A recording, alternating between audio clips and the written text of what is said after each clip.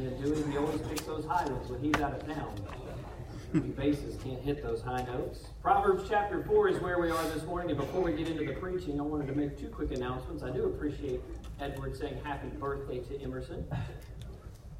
So I hope you will wish her a happy birthday as well. I was glad I could remind Sherman and Heather it was their anniversary today in Sunday school class this morning. I went back there and I told the teens, I taught the teens this morning because Zach and Sarah are out of town. I said to them, and two of them were your kids, I said, when I went in there, I said, I think your dad was going along with the flow when he said, yeah, I knew it was the anniversary today. But Heather was truly like, is it? So at least you can't be in trouble today, friend. We've been praying for them all week. Heather's father's funeral was Thursday, and so glad they're home. And his homegoing, he was a Christian, knew the Lord, and so there's joy in that, though there is sorrow as well. Wanted to make an update prayer request. Please be in prayer for Brother Earl Scott. He's in the hospital, not doing well at all. There are some, I think, either after the morning service or after the evening service that perhaps will be going down there. You can see Mike Crawford. They're going to go and pray that God would superintend over him. The doctors are at not a wit's end, but there's great consternation, let's use that word perhaps, on the part of the doctors as to what the infection is. They're literally growing the culture in a dish so that the infectious disease specialist can tell them what infection he has. That's how complicated this is. So do be in prayer for him as well. And then I appreciate Chris. Once a month, we're going to put stewardship back in front of you. And he drew the short straw of all the deacons to have to be the guy to do it this morning. Our giving is great and healthy. We do have some new ways to give. And so poor Chris, as the church clerk and as a deacon, got the short stick to come up here and explain to you what we are doing with new opportunities or avenues to give. That is because in the age post-COVID, there are still some folks that watch from home, and they are still very faithful to send in their tithe to the church, their missions giving to the church. And so we wanted on a Sunday morning to make it obvious to those who are here present and to those that are viewing that there are now other avenues in which you can give. Chris, you did a great job. Next month will be a lot easier. You don't have to get technical about 2.99%. That's just embarrassing, isn't it? Nobody cares about that. But Chris got stuck with having to explain that. It's why Zach went out of town today. He didn't want to have to explain it. He said, I'll let Chris do that for me. So, Proverbs chapter 4 is where we are this morning. We're continuing in our series, Different Homes. And this morning we're going to look at the responsibility we have to educate. All day today is Education Sunday. That's why the books and the material and the curriculum are out front. If you are a family and want to take some of that, you are welcome to it. The encouragement is please use it. Don't just take it for taking's sake. Some people are like that, right? And, hey, there's something free. Here we go. But if you're going to use it, use it. God bless you in that. We want in those families that do homeschool or have curriculum for different reasons. They want to make that available to families that need it. I'm urging Jessica to get the calculus book. My boys are urging her not to pick up the calculus book this morning. We're years away from it, but if you want to beat us to it, that would help my kids out immensely. Immensely. Tonight we will be celebrating our graduates. We have 4 of them. We have 5. Lauren has already graduated from college and in Washington, D.C., working at her internship there, looking for permanent work in the geopolitical sphere. But for our high school graduates, we will be honoring them and to their parents. If you've got dirt, you only got a few hours to get it to me so that I can use it. Bailey's back there saying, please, Dad, do not get any dirt on me. But if you want to, I got a good one on Chloe, but I can't use it until tonight. Sherman, if you've got any, Mom gave me one between the Sunday school hour this morning. But let's turn to the Word of God this morning in Proverbs chapter 4. We'll read the first 10 verses of Proverbs chapter 4. Solomon writing says this, Hear ye, children, the instruction of a father, and attend to no understanding. For I give you good doctrine, forsake ye not my law. For I was my father's son, tender and only beloved in the sight of my mother. He taught me also, and said unto me, Let thine heart retain my words. Keep my commandments, and live. Get wisdom. Get understanding. Forget it not, neither decline from the words of my mouth. Forsake her not, and she shall preserve thee. Love her, she shall keep thee. Wisdom is the principal thing. Therefore, get wisdom, and with all thy getting, get understanding. Exalt her, She shall promote thee. She shall bring thee to honor when thou dost embrace her. She shall give to thine head an ornament of grace. A crown of glory shall she deliver to thee. Hear, O my son, and receive my sayings, and the years of thy life shall be many. Let's open in a word of prayer this morning. Father, I pray that you'll help us to understand our responsibility in educating. I would argue it's a whole home process. It's husbands and wives both learning from you and learning with each other and learning each other. And of course, it is if you have blessed and given as an heritage to the home children, that the parents are to teach, educate, instruct their children in righteousness. Help us, I pray, this morning, Lord, as we look at these truths and we look at this idea this morning and this evening of our personal home education, and tonight our corporate and philosophical approach to education as a church. Bless, I pray, in this day, in Jesus' name. Amen. This proverb falls within Solomon defining wisdom's importance. That's really what the book of Proverbs is, practical wisdom on display.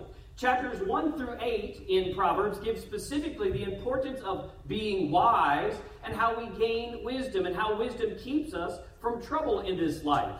Chapter 4, right in the middle of all of it, specifically is about how a child is to be trained. My pastor years ago, and I have it a note in my Bible, and those that I know who went to that church will have this note written in the margin. My pastor used to preach, the man is as the child is trained. Yeah. That's what Proverbs 4 is teaching us. So we could note that the world we live in is a result of a lot of parents doing a little bit of training. Because we live in a mess. We have a culture and a society that seemingly is upside down and outside of logic and reason at all. I would like this morning to study the responsibility of different homes, not in their ethos as we studied last week, not in eternity as we studied the week before that, but rather this morning in their education, how they educate. You homes have a responsibility of making sure your families, husbands, wives, and children, if God is so blessed, that you are able to go out into the world properly knowledgeable on the things of God. In 3 weeks, we'll look at parenting. So I will try my best this morning, though I cannot promise not to dovetail off into some parenting principles in education. So I will try to stay on the education topic then this morning. There are tables, as I noted in the introduction to the preaching this morning, of books that families are willing to share this morning out on this topic of education in the lobby.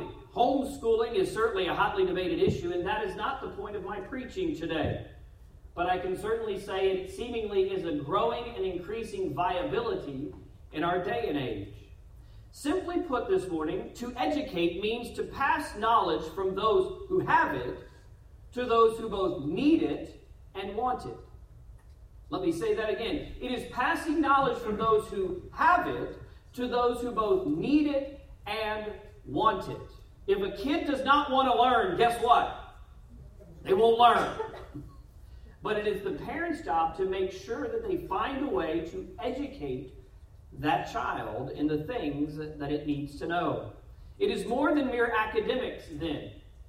It is the whole of life that we are to be educating on. It is on how to live life effectively, abundantly, and successfully as God Himself has ordered it to be. Interestingly, according to verse number 1 and in verse number 4 of this chapter, it falls to men to be the primary instructors in the home. And every man in here just shuddered. I cannot teach phonics.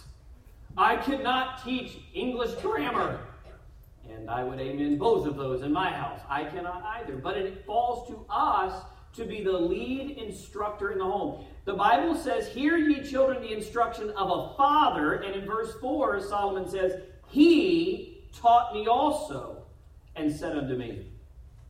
In 1 Corinthians chapter 14, and I'm going to be very careful how I deal with this. I'll deal with this on Father's Day and get in trouble then. Paul says in 1 Corinthians 14 that wives who need to learn or understand are to seek knowledge from their husbands if they have a question. If you couple that passage with Proverbs chapter 4 and then Deuteronomy chapter 6, you will find that the primary role of instructor falls to the husbands and to the fathers. It makes it even more important that in our modern day America, less than half of our homes have a husband or father present in them. Right. It's why we have an education slump. It's not because we suddenly have dumb kids. It's because we are lacking in instructors. Many good fathers, as I do, and I do it willingly and gladly, cede the day-to-day teaching to our wives. My boys say a hearty amen to that. Although when Jessica's gone every Thursday, that's my day off, if she goes out and runs around during the school year, she always comes home and says, "How did you get the boys to finish school so soon?" And it's because I rule with an iron fist. And I bribe them heavily, which Mom does not do. She is much more capable than I to teach our kids reading, writing, and arithmetic. It is her skill set. She was an elementary education major in college. She knows the model and mode of teaching. She understands the methodology behind it. This morning, as I understand, some families choose to cede the training to schools, of which there are Christian schools, private schools, and public schools. The key element, however, in educating your kids is to make sure that they receive a clear message, a message that is distinct in its training, that is going to lead them to success spiritually, emotionally, and physically in this one life that they have to live for the glory of God. Right. The conflict for so many today is what private, parochial, even some Christian, and especially public schools teach as core tenets of life go directly against what the Bible teaches itself. Right. We no longer have schools at large that are teaching the 3 R's and the objective facts that go on with them. Instead, they have become ideological instruments that are pushing indoctrination upon our children.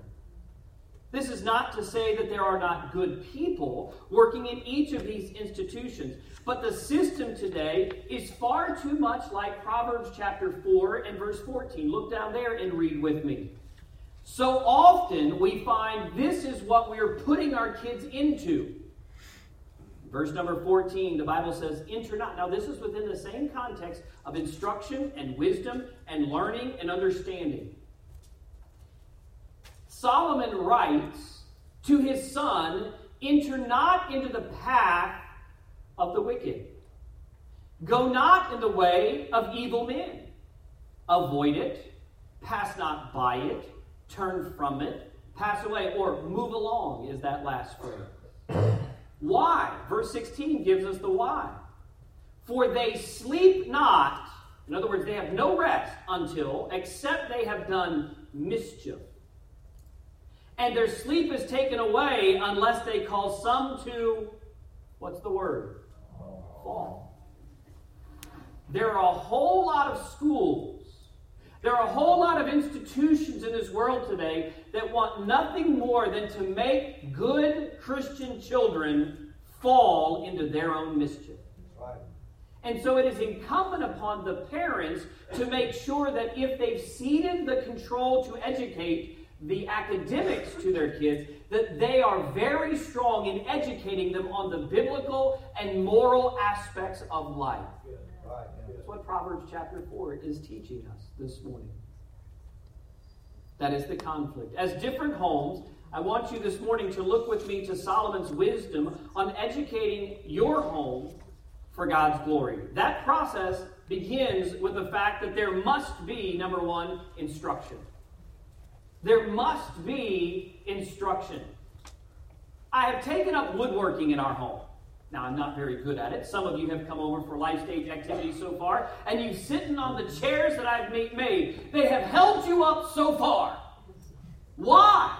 Because I went out and ordered a template. Yes, I cheated. I went out and ordered a template of how I take my little miter saw and how I take my saws and cut the thing. You can tell I'm not a real good woodworker. I just rattle off what saw I have. But they take those saws, and in the process, I cut the angle, I cut the curve, I sand and I paint, and then it put them together so that they follow an instruction. If I were left to do it, the chair would not hold anything. In other words, we all know in life the importance of instructions. Jessica laughs when I go into the kitchen to cook. I follow no instructions. And most of the time it works out okay, but some of the time it doesn't.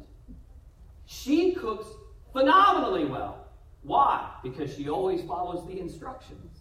She knows exactly how much to measure, how much to put in, how long it's supposed to cook, when to take it out, how long it's got to rest, and when to serve it to you. So as we come to this idea of instruction, we understand the idea or the concept rooted in objective truth. Solomon started where it must begin, with the father giving instruction. Dads, you cannot expect the church to teach your kids right from wrong. Yeah, that's right. Well, I thought, sorry, Pastor, you were going to say schools. Well, you can't trust them to teach your kids right from wrong either. But far too many families come into a church and they expect that it is our job to make sure their kid gets all the Bible learning they're supposed to get. No, that's your job. It falls to the fathers to educate properly their children. You cannot expect a Sunday school teacher to train up your child in the way that he or she should go. It is your responsibility, fathers, husbands, to instruct in your home. God commanded the Israelite fathers to teach their children in Deuteronomy 6. And that command is then commended on to us this morning. Solomon received the instruction of his father and passed it along to his boy. Interestingly enough, the responsibility here is shared in its relationship. The father has to do the job of properly instructing in the right ways, but the son, or in this case we can also say the daughter, has the responsibility to do what? The very first word. Look at it in verse number 1. Hear. Hear. That means to pay attention to the process of listening. Now, some of you on a Sunday morning are just here, H-E-R-E.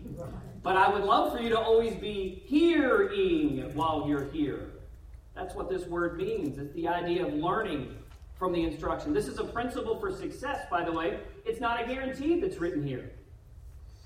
Solomon himself did not turn out too well, did he?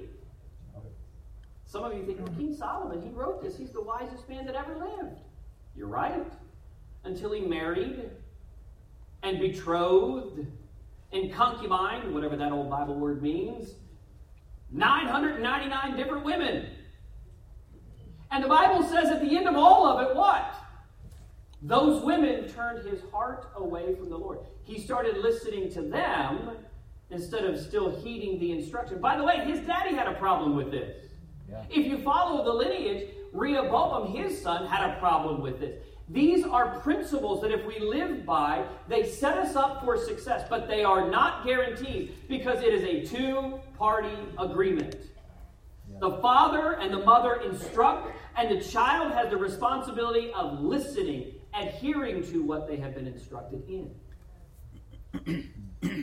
It does not, however, just because the failure of these men take away from the worth of the principle, nor does it diminish the need for instruction. Instruction first, letter A, must be biblically sound.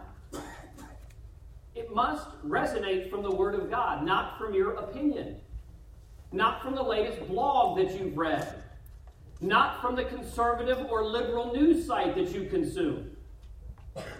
Opinions do not matter. The biblical validity, the soundness of the statements that you are giving to your children is what is necessary. Do you know why most parents are challenged when their kids come to them and ask the age-old question of, why? It's because they don't know the answer to it. Mom and Dad, because I said so has never been a good answer. Now, it may be sufficient in the moment. It may be all you've got in the holster, like Barney in the One Bullet. But it's not a sufficient answer. Well, why do we do this? I asked a very simple question to the teenagers this morning. And by the way, parents of the kids that were in there, they did a phenomenal job in answering it. They may not have felt so, but as their pastor, I felt very encouraged in how they answered it. The question was this: why be a Christian? Pastor, you asked my kid that? I mean, they may answer like, I don't want to be a Christian. Listen, they're in this environment. They ought to want to be a Christian. Yeah. If they don't want to be a Christian, or if they don't want to have to do something with the church, it's not the church's fault. And it may not even be your fault, except for you're not giving the right and proper instruction that is biblically sound. What are we supposed to instruct them in from the Bible? First, I have in there, I think I put in your notes, that which God commands. And of course, in the New Testament, there's a command for kids to honor and obey. Those are universal, found both in the Old Testament and the New Testament. They carry through, kids. Just because of grace, you don't get to disrespect your parents and disobey them. There's commands in the Word of God that men ought not to touch women. Just in case I need to be clear, that means boys and girls shouldn't be touching either. You're an old fuddy-duddy. Old as the Bible. There's a command in the Bible not to curse. There's commands in the Bible not to steal. There's commands in the Bible not to use filthy language or to take the Lord's name in vain. There's commands in the Bible for us to be honest, to be truth tellers, that we're to forsake lying. All of these commands and many, many more commands you can find in the black and white words of this book. Amen. Not my opinion, but in the black and white words of this book. And if you can't give a why, you come and ask me and Jessica. Not because we have the answer to every why, but we have a book that has an answer to every why. Amen. It is your job, fathers and husbands, to instruct in the biblically sound areas of life. The key is for moms and dads to know where those commands are, and then to teach them graciously but genuinely to your children. The second thing I put in your notes there underneath this letter A is that those things which God commends. You know, there's some things in the Bible actually God suggests. Now, I've heard preachers say, well, if God suggests it, I ought to do it. That's a good idea, by the way. But he doesn't command you to do certain things. You say, well, Pastor, what are these? I mean, these are the things I would say are not black and white. They're not life or death. These are better and best principles, we might say, in the Word of God. God, for example, commends us to be careful how much money we borrow. You ever thought about that? Did you ever think about that the last time you bought a house or you bought a car? Well, I really want it. What are you teaching your kids? There's biblical sound teaching that doesn't necessarily come from the mouth, but it comes from the life and the actions. The Bible teaches us, or commends to us, that once we've chosen to borrow, we become servants to that lender. There isn't a command not to borrow, but rather a commendation on living free from debt as much as possible for us. There are dozens upon dozens of commendations or commended teachings just in the book of Proverbs alone. God doesn't say you have to do certain things, but he often says you'd be better off if you did these things. He says this, a soft answer turneth away wrath. Yeah. Oh man, how well would our politicians be suited if they understood and lived by that principle? Maybe we should commend that to our children. Well, I'm just going to tell them off. Ooh, Mom, Dad, don't do that. Get in the car and run down pasture all the way down the road. A soft answer turneth away wrath. Amen. How important a lesson for everyone to learn. How about another lesson of commendation in the book of Proverbs? Set a scorner outside the camp, and contention will go with it. The book of Proverbs has about 8 different verses on a scorner. A scorner is one who is raised up in knowing what is right, but they have purposefully rejected it because they find it dumb, foolish, or not helpful to them. That's what a scorner is. And God says, hey, take that scorner and set him outside that camp. Guess what goes with them? Contention. Well, I can't do that. You're not commanded to do that. But remember, you're commended to do that. And as long as you keep that scorner in your midst, you're going to have contention. Yeah. You're going to have heartache. You're going to have problems. Biblically sound, we teach our kids that which is commanded, and we teach them what is commended. Here's another commendation from the book of Proverbs. Only by pride cometh contention. Yeah, right. I just cannot get along with that person, and it's their fault. The book of Proverbs likely disagrees with you. Yeah. It's only your pride that causes the contention with another individual. Here's another one. Slothfulness and laziness is going to be punished ultimately. It leads to nothing. But man, it feels so good right now to be 26-year-olds and eating Cheetos, living in my parents' basement on a couch playing video games. That's what I love! Slothfulness and laziness ultimately get punished. The book of Proverbs tells us. By the way, our country is feeling that right now. Yeah. We have a bunch of people that don't want to do what is necessary. Yeah. This brings us then to the second layer of instruction. It's not only that it's biblically sound on what is commanded and what is commended, but there is that which is practically substantive in letter B, I should say. He says in verse number 2, "For I give you good doctrine, forsake ye not my law," or the rules that I've set down for you. They're good for you. Why are they good for you? Because they're practically useful. They have substance to them. I never learned to play the banjo. I desperately would love to learn to play the banjo. God bless Brother Mark Byram. Years ago on my birthday, he and his wife Lisa and I share a birthday together. They gave me a DVD on how to learn the banjo. I have my grandfather's banjo. But no one ever sat down and practically showed me how to play the banjo or teach me the discipline necessary to play the banjo. Why? Probably because at some point my parents realized that area, while it's a good itch to scratch, doesn't have practical substance for your whole life. Do you know that we live in a country that is filling up the lives of kids in their teaching process with a lot of useless junk? Yeah. There's no practically substantive information that is being given to them. That's the problem predominantly with the schools and the school system. It's why during the pandemic, many of our public school families woke up while they were watching their kids' instruction, and they realized that for 170 plus days, their kids were giving nothing but pablum with no requirements set upon them. There was no substance to it. I mean, there are literally school districts that are passing kids to the next grade who have no business passing to the next grade. Why? Because there's no practical substance in the actual education process anymore. By the way, in the practically substantive ways, we teach by what we do, not by what we say. Right. Yeah. My dad told me I ought to live by the principles of the great and mighty Dave Ramsey, but he doesn't.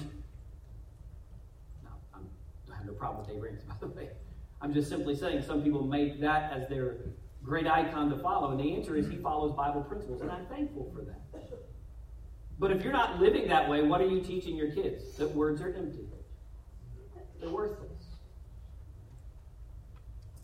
Husbands and wives, by the way, do this throughout their marriage. If you've been married for any length of time, you will find that while a husband and wife cannot change their spouse, spouses change over time. It's called the process of practically learning to dwell according to knowledge. 1 Peter chapter 3.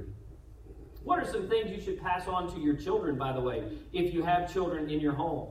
I think you should practically teach them a life skill. It could be anything. We were talking in the youth group this morning. God bless Corbin, man. That kid mows more grass than I can even imagine. The teens are laughing because we were talking about there. It says he's got like 50, 20, 30, 60 jobs. I don't even know how many he's got. Stephanie's back there going, he's got a lot, right? This kid's 16 and he's working that hard. I'm glad for a mom and a dad that have taught him that. Amen.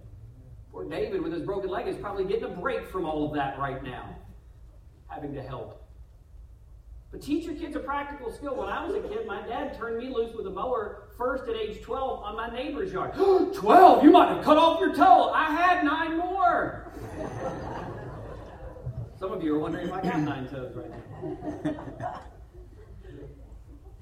My dad taught me that sweat and work go hand in glove together. Right. That's why at age 12, Drew now mows over half of our 5-acre property. One, because Dad's too lazy, doesn't want to do it anymore. I've achieved the status in life, I don't need to. But I want that kid to understand that sweat equity builds character. Amen. Right. I want him to have something practically substantive. He's just waiting for me to teach his other 2 brothers that. Teach him a life skill. This summer, Nate and I are going to sit down and learn how to code. I downloaded some kind of application on the computer, and years ago I knew how to do this, but in the modern age that we live in, nobody in the 40s would have ever taught their kid how to write programming code. But I'm going to start with my soon-to-be 6th grader and teach him because it's something he's interested in. I'm going to teach him a practical life skill. Will he go on to do that? I don't know. I remember the guys at the Pentagon that I hired. They obviously had not seen the light of day for many, many a year when I hired them into that position years ago. I don't know that I want my kid to be in that job, but I wanted to have a marketable, practical skill. The problem with most kids today coming out of high school or out of college, they have no practical skills that the world can use. Right. Solomon is here telling us, look, the instructions that I'm giving to you are whole life worthy. They're good in their doctrine. They have dogma that is practical, and they are a law to live by. Don't forsake them because they're good. They're useful. A home is responsible for educating themselves, dad and mom, and their children through instruction. But education also means, number 2, that there must be intervention. In verses 4, 5, and 6, we find that it goes from just mere instruction to the fact that the instructor is getting hands-on with the student. They're getting down in the material of life with them. Education means intervening. That seems to be a foreign concept in more and more of our modern public education spheres. In some places, no students can fail. In other places, work is not graded. And still others, the assessments of right and wrong don't exist within the halls of academia. Instead of intervention today, in most of the proper or formal education spheres, there is only affirmation. Intervention is vastly different than affirmation. There's nothing wrong to affirm someone if they're doing what is right or important. But it's important also to not affirm that which is unhealthy. If they're healthy, wholesome, and helpful, then by all means affirm your children. But if they're doing what is wrong, by all means intervene. Yeah, stop them from doing that which is evil. Well, I can't, Pastor. Listen to yourself. Intervention is necessary for proper and good education. Parents, you must intervene in your child's life. They cannot grow up with you as their friend and friend only. Yeah. They must grow up with you as their parent. Amen. Amen. Parenting means intervention, however much you like it or dislike it. The Bible says in verse 4, He taught me also and said unto me, Let thine heart retain my words. Listen up, boy. Keep my commandments and live. By the way, disobey my commandments and die. That's the opposite. Yeah. You go often in the book of Proverbs and you will see Solomon as he goes deeper into the book. He will give you the positive aspect and the negative aspect. You can infer from this statement that if you disobey the clear, biblically sound, practically substantive instructions from a father, if you will disobey those, you will die. It will be to your destruction. He goes on to say, you can kind of see him pleading at this point. Get wisdom. Get understanding. Some have asked me, what's the difference between wisdom and understanding? Wisdom is being able to take the instruction and knowledge you've received and apply it not only to your life, but to everything that you're observing in life. That's wisdom. Understanding is that I have taken the instruction and the knowledge given and that I've been given and I've developed, and I can use it specifically for my life. Wisdom is broader than just understanding. But he's saying, get wisdom. And then you can see he winnows it down. If you don't get the broad category, at least get this narrow one. Get understanding. Make sure you understand how knowledge from instruction applies to your life and experiences. Forget it not, neither decline from the words of my mouth. Forsake her not. What? Wisdom and instruction. And she shall preserve thee. Love her. And she shall keep or guard you. So I put two things here that I must hasten through as we talk about intervention this morning. First, parents need to recognize the distractions that are in their kids' lives, perhaps even in their own lives. I put the distractions in two broad categories, physical and emotional distractions. We'll deal with the spiritual in just a moment in our point B. But here we understand first, I've got three. Certainly there's more than this, but these are the three that as a pastor and a parent that I see most notably affect children. Recognize the distractions that come from relationships. Now, I'm going to give my opinion.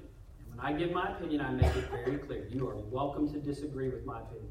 Do I think that my opinion is inspired or the direct revelation of God? No, but as I've worked on this message, I've prayed over this one statement more than any other statement that I'm going to make in all of the preaching this morning. Here it is. In my opinion, there is no reason for a child under 18 to develop non-family exclusive relationships with a single person of the opposite sex. Amen. Yeah. Three of you agree. Mentally, emotionally, and most definitely physically. There are too many distractions that rage, and I use that word intentionally because there are some young ears in here. Especially in the body of a young man that takes careful maneuvering on behalf of good parents. Yeah, that's right. Some of the kids in here just said, "Oh, I don't like that guy." I'm called to be your pastor, not your pal. And I love you. And I understand the harm that you do one to another, not meaning to. It's well-intentioned, but the well-intentioned bomb still goes off. The second category I put in here is games. Board games, but especially video games. I dealt with this 2 weeks ago in the entertainment message, so I won't dwell deeply here, but video games, especially in the young developing mind, study after study after study after study will tell you that they serve as a major block to brain function and development. So all the kids that aren't dating right now are like, "Oh man, now he got us! I wish he'd left us alone and just gone after Johnny or Susie." This is not to say that you cannot have or that they cannot play video games, but it is to say your job as a parent is to notice or recognize when that has become a distraction to the principles of life that you're teaching them. When a kid comes downstairs throwing the controller down, "Oh, I got shot for the 44th time!" Urgh! They've lost biblical perspective. Yeah. Razzle, frazzle, frazzle, razzle. I can't believe this video game. They've lost their temperament. Now, some of the teens that play games online are probably going to say that this afternoon. Razzle, frazzle, frazzle, razzle. Good for you. I'm open to mocking. But when you say it, understand what's going on if you are saying it. Video games affect the brains of children. Secular, godless psychologists tell us this. Yeah. And yet we Christian parents are putting our head in the sand, but it keeps them quiet all summer long. Go to the library and get a book. Jessica had to go down to the library with the boys the other day and actually ask the librarian to get a list of classics that our library has run out of. The classics they've run out of. Not because people are checking them out, but because they sat on the shelves for so long collecting dust that they just took them off the shelves because nobody wants to read them anymore. You want a list of those books, you're welcome to see her after church. Good luck, honey. I didn't tell you that part. That was spirit-led. I made work for her. Sorry about that. Another distraction that you must recognize, and this is going to be a big one for me, because I loved them as a kid, but they were my distraction. And that is Sports. Oh man, you guys can preach this message better than I can. You understand why I'm preaching it, though? I'm going to be careful, but the statistical odds of a young person making a living playing a sport or even coaching a sport is something in the realm of 1 in 1 million. But my Johnny's got it, Pastor. Okay, Johnny might have. But I remember as a kid being very good. You can ask my parents. Some of you doubt me. I was very good at one particular sport. Very good. Yet I kept running into an intervening father. My mom's laughing. She remembers some of those conversations in the car.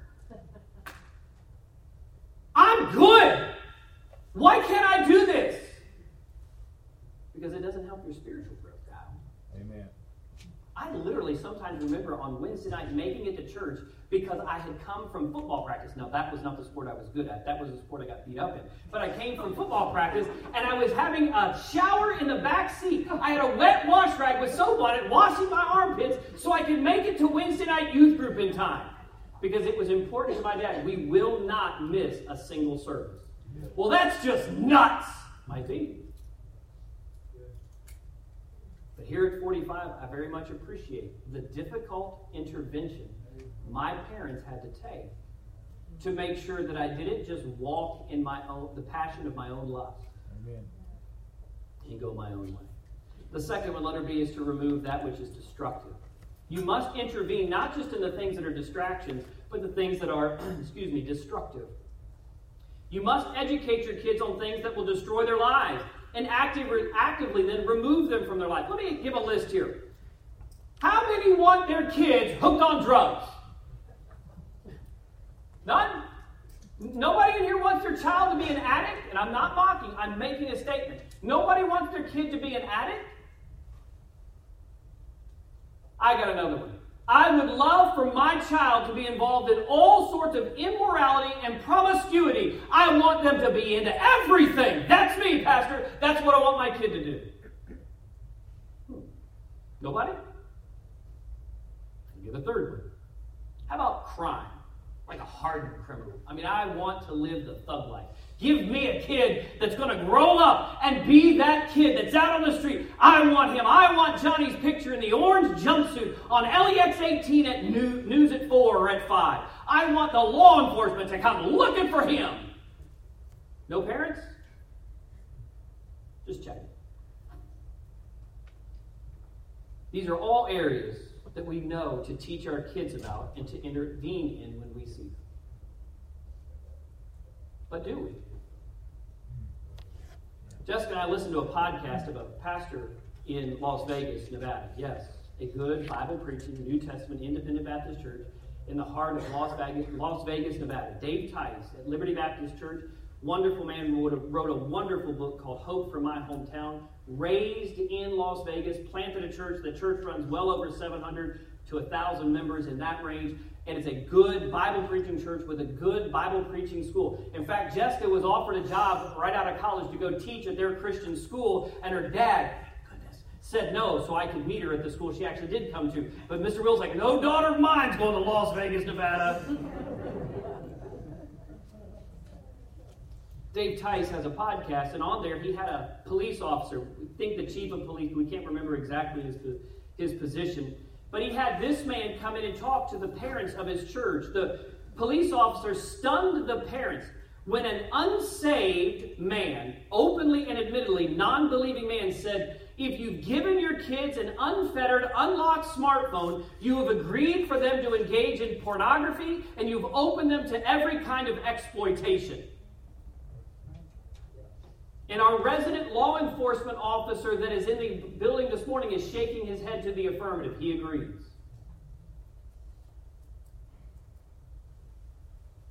I will not ask you to raise your hand. But I'm certain there are a whole lot of our kids. Mommy, I want it. But everybody else has it. I'll be made fun of. An unsaved, godless man says, that's what you're... Well, my kid's better than that. Can I be very blunt with you this morning? No, they're not. You're just being naive. That's what a police officer said, not a pastor. Social media and smartphones, I put those in your notes there. Social media is about popularity and conformity. Those are destructive to your child's psyche. They damage them in ways that scientists are still discovering. The human brain was not built to maintain relationships and relevance with thousands of different people at the same time. Nor were we made to keep up with the news and the events and trends on a global scale. You were not built to do that. God desired for us as a race to spread out across the planet, live within our own family, our own tribe, our own people, our own tongue, and our own nation, with some obvious overlaps here and there, but not ubiquity and universality. That's what the devil wanted. Social platforms are destructive not only to developing minds, but to deepening those minds. Just sit and listen to the language of young people today. Now, our parents spoke funny as well in the 60s and 70s. We of the 80s and 90s spoke odd, but it seems to be racing through the culture, this dumbing down of the English language. Parents, it is your job to intervene in things that are destroying your children's lives and their ability to do great things for God.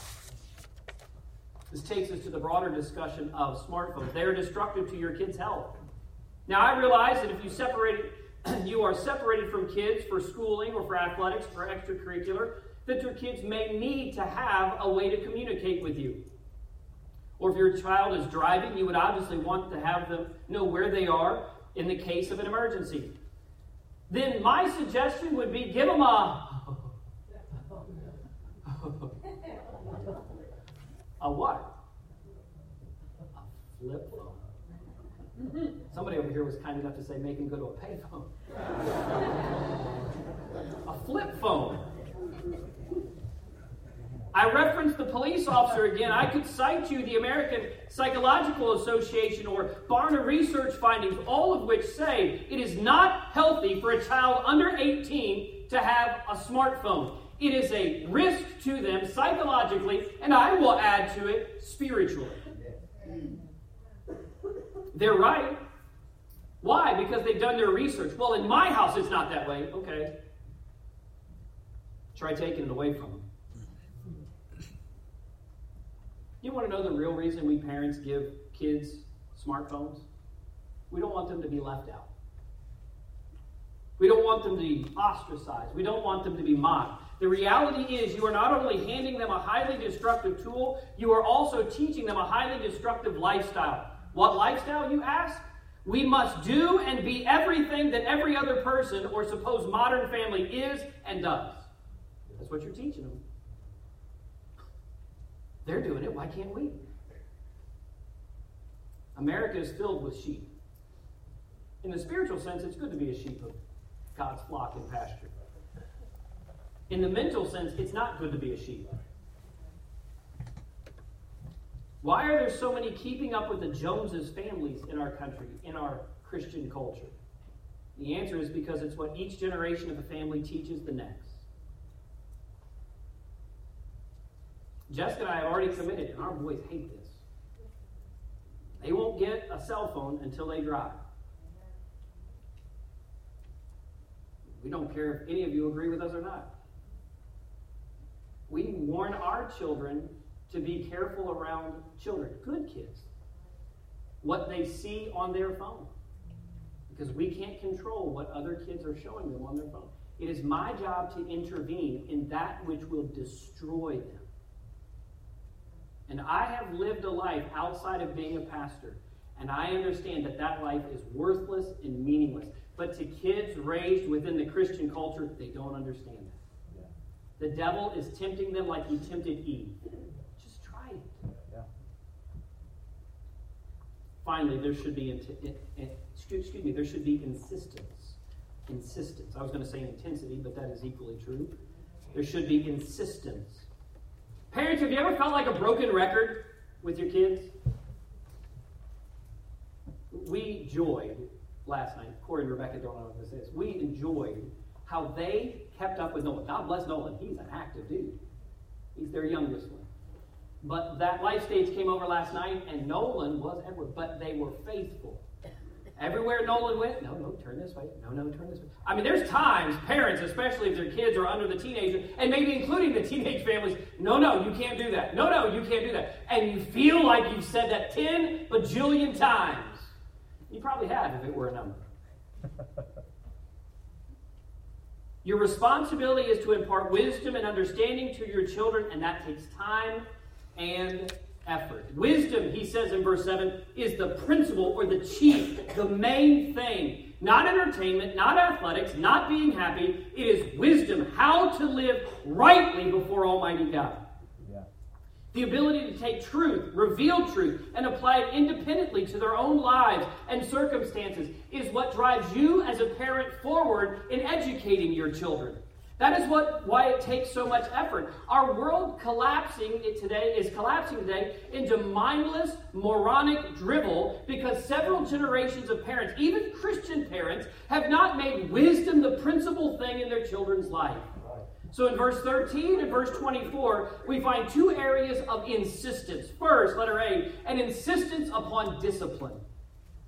Take fast hold of instruction.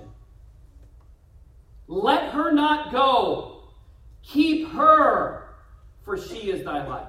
There has to be a discipline developed. Imposed discipline leads to self-discipline. And make no mistake, discipline is the one key reason for schooling and education in a young person's life. The problems facing our workforce presently in America is that many American young people are not disciplined enough to actually work. Yeah, that's right. Discipline and work ethic go hand in hand together. Yeah. Factories and farms are begging for foreign labor, even for just seasonal work, because no American kids actually want to work anymore. That's right. Because their parents don't make them do the hard thing. Yeah, that's right. My kids hate it when I preach messages like this. My dad often wonders if he was too much of a disciplinarian with me, and the answer is no. Just right. There's a certain discipline that is required to go and finish college, but there is an equal discipline, though different, to be a faithful worker with your hands, with what one finds to do day by day. Amen. It is not that one discipline is better than the other. Some can even argue with the present state of most of the collegiate sphere in academia, it might be better to just apply yourself to disciplines with your hands. Right. What's $400,000 in debt going to do for you with an arts and science degree? That is not dismissing college or university. I went. But we've not set that down as a requirement for our kids if God leads them in a way to work with their hands. I used to say this when I was the singles pastor at the church in Virginia to the kids that were coming out. We'd meet with them just before they would transition into singles ministry. And I would sit with them and their parents and ask them if they really felt like they needed to go to college or if they wanted to take a year and figure out why they were going to college and what they would do in college. Now, that was a different area. That was Northern Virginia, Washington, D.C. Everybody had a degree, and those were the dumb people. The smart people had masters or doctorates or double doctorates or triple doctorates. But I wonder in an area like ours, why are we saddling our kids with things that do not benefit them? Yeah. Or don't add value to their life? Yeah. We have often overinflated the college track and have inadvertently taught our kids that is the only path for the disciplined mind. Not so. Amen. Verse number 18 of chapter 4 tells us the path of the disciplined mind and has nothing to do with collegiate academic learning. The path of the just is as a shining light that does what? Shineth more and more, meaning it increases. There's more and more individual discipline that is exercised in the person's life unto the perfect day. That is the mature or the completion day. That is to say, they will walk a disciplined path in life until they reach maturity. Along that pathway, their disciplined choices will be evident to both mom and dad, friends and neighbors, employers, and yes, even employees. Parents, do not skip the essential step of discipline and requiring your kids to honor and obey you in discipline. Discipline begins by recognizing that there is an authority in their lives. There will always be an authority in their life. Parental authority, ecclesiastical authority, societal authority, divine authority. Discipline teaches that we honor and obey each subsequent authority, and maturity tells us which one of these will come in conflict with the chief authority, and that's divine or God. Letter B, and finally, an insistence towards diligence. In our morning devotions, often our boys will hear me pray this as I close the devotion time. Lord, help the boys to be diligent students today. Notice I don't pray that they would be smart students. Smarts come if that's a way to say it, from daily discipline in the things that are necessary. Yeah. Oh, you may have an acumen to something, but diligence is the key. You know your kids, Mom and Dad. You know what a half effort in school looks like. I was a half effort kid sometimes. My mom always hates it when I beat myself up in church. But my sister was a straight A student, and Cassie is not smarter than me. My mom shrugged, and my dad kind of went,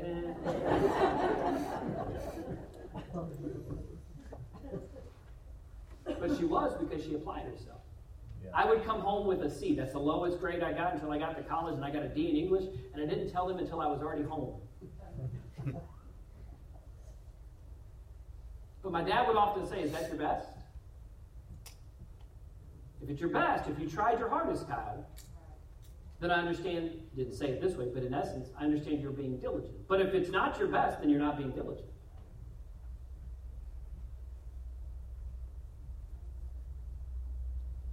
No matter how much your kids' grade scales may be tipped, you know if they're putting in the effort that is necessary.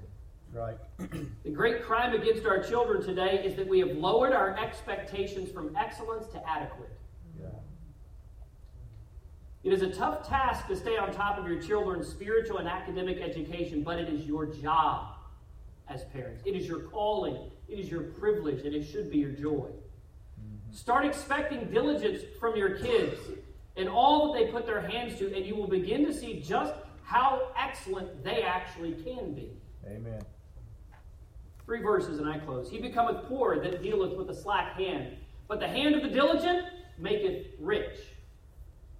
In Proverbs, that was 10 in verse 4. In 12 and verse 24, it says, the hand of the diligent shall bear rule, but the slothful shall be under tribute. 21 and verse 5 says, the thoughts of the diligent tend only to plenteousness, but of everyone that is hasty, only to want. Yeah. So in closing, a different home will be a home focused on proper education.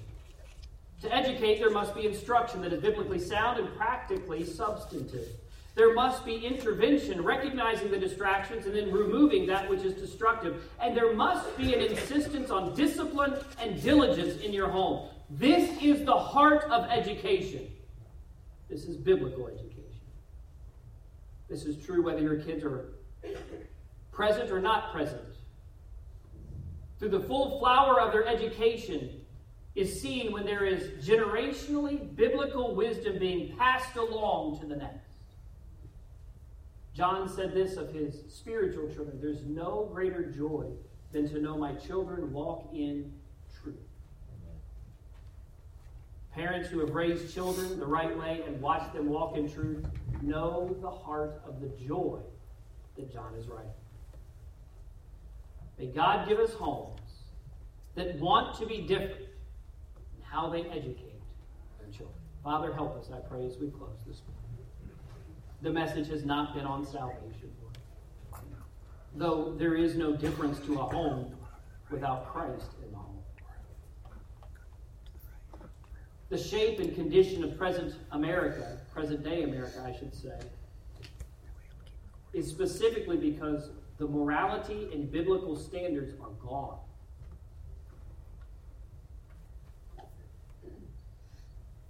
What it's going to take to restore a nation to godliness is prayer, but also purposeful living according to the Word of God. And that's going to mean some serious education. Instruction, intervention, and intense insistency to do what is right. God, give us parents like that. May we have homes this morning that would recommit. Yes, it's the beginning of summer vacation. But if we can make a commitment, bring it before our children, they have time to adjust before the school year begins in about 2.5 months. God, give us men who will lead their homes in such a way. God, give us wives who will be partnering in such an endeavor. Bless our homes. May we be different. With our heads bowed and our eyes closed this morning as the piano plays, the invitation will be simple. And it is simply this. Are you willing to take on the role of educating your home as God wants?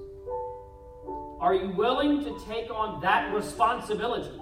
For it is a responsibility. It's work. You love your children. I love my children. This is why we do the necessary things that we need to do. In the quietness of this hour, perhaps you just pray, God, help me to take up the responsibility of proper education.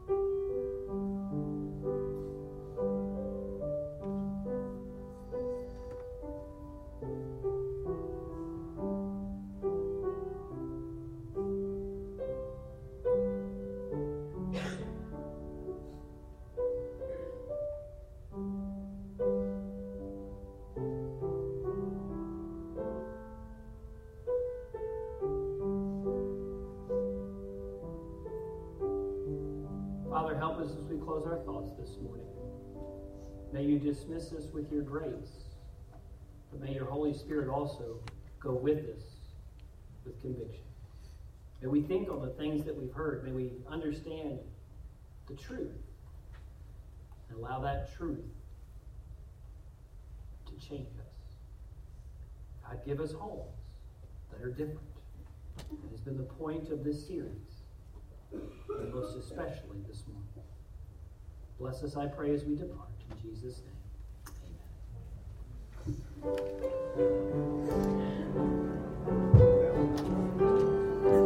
So this. Yeah, we don't have to end the stream there. Close out Safari.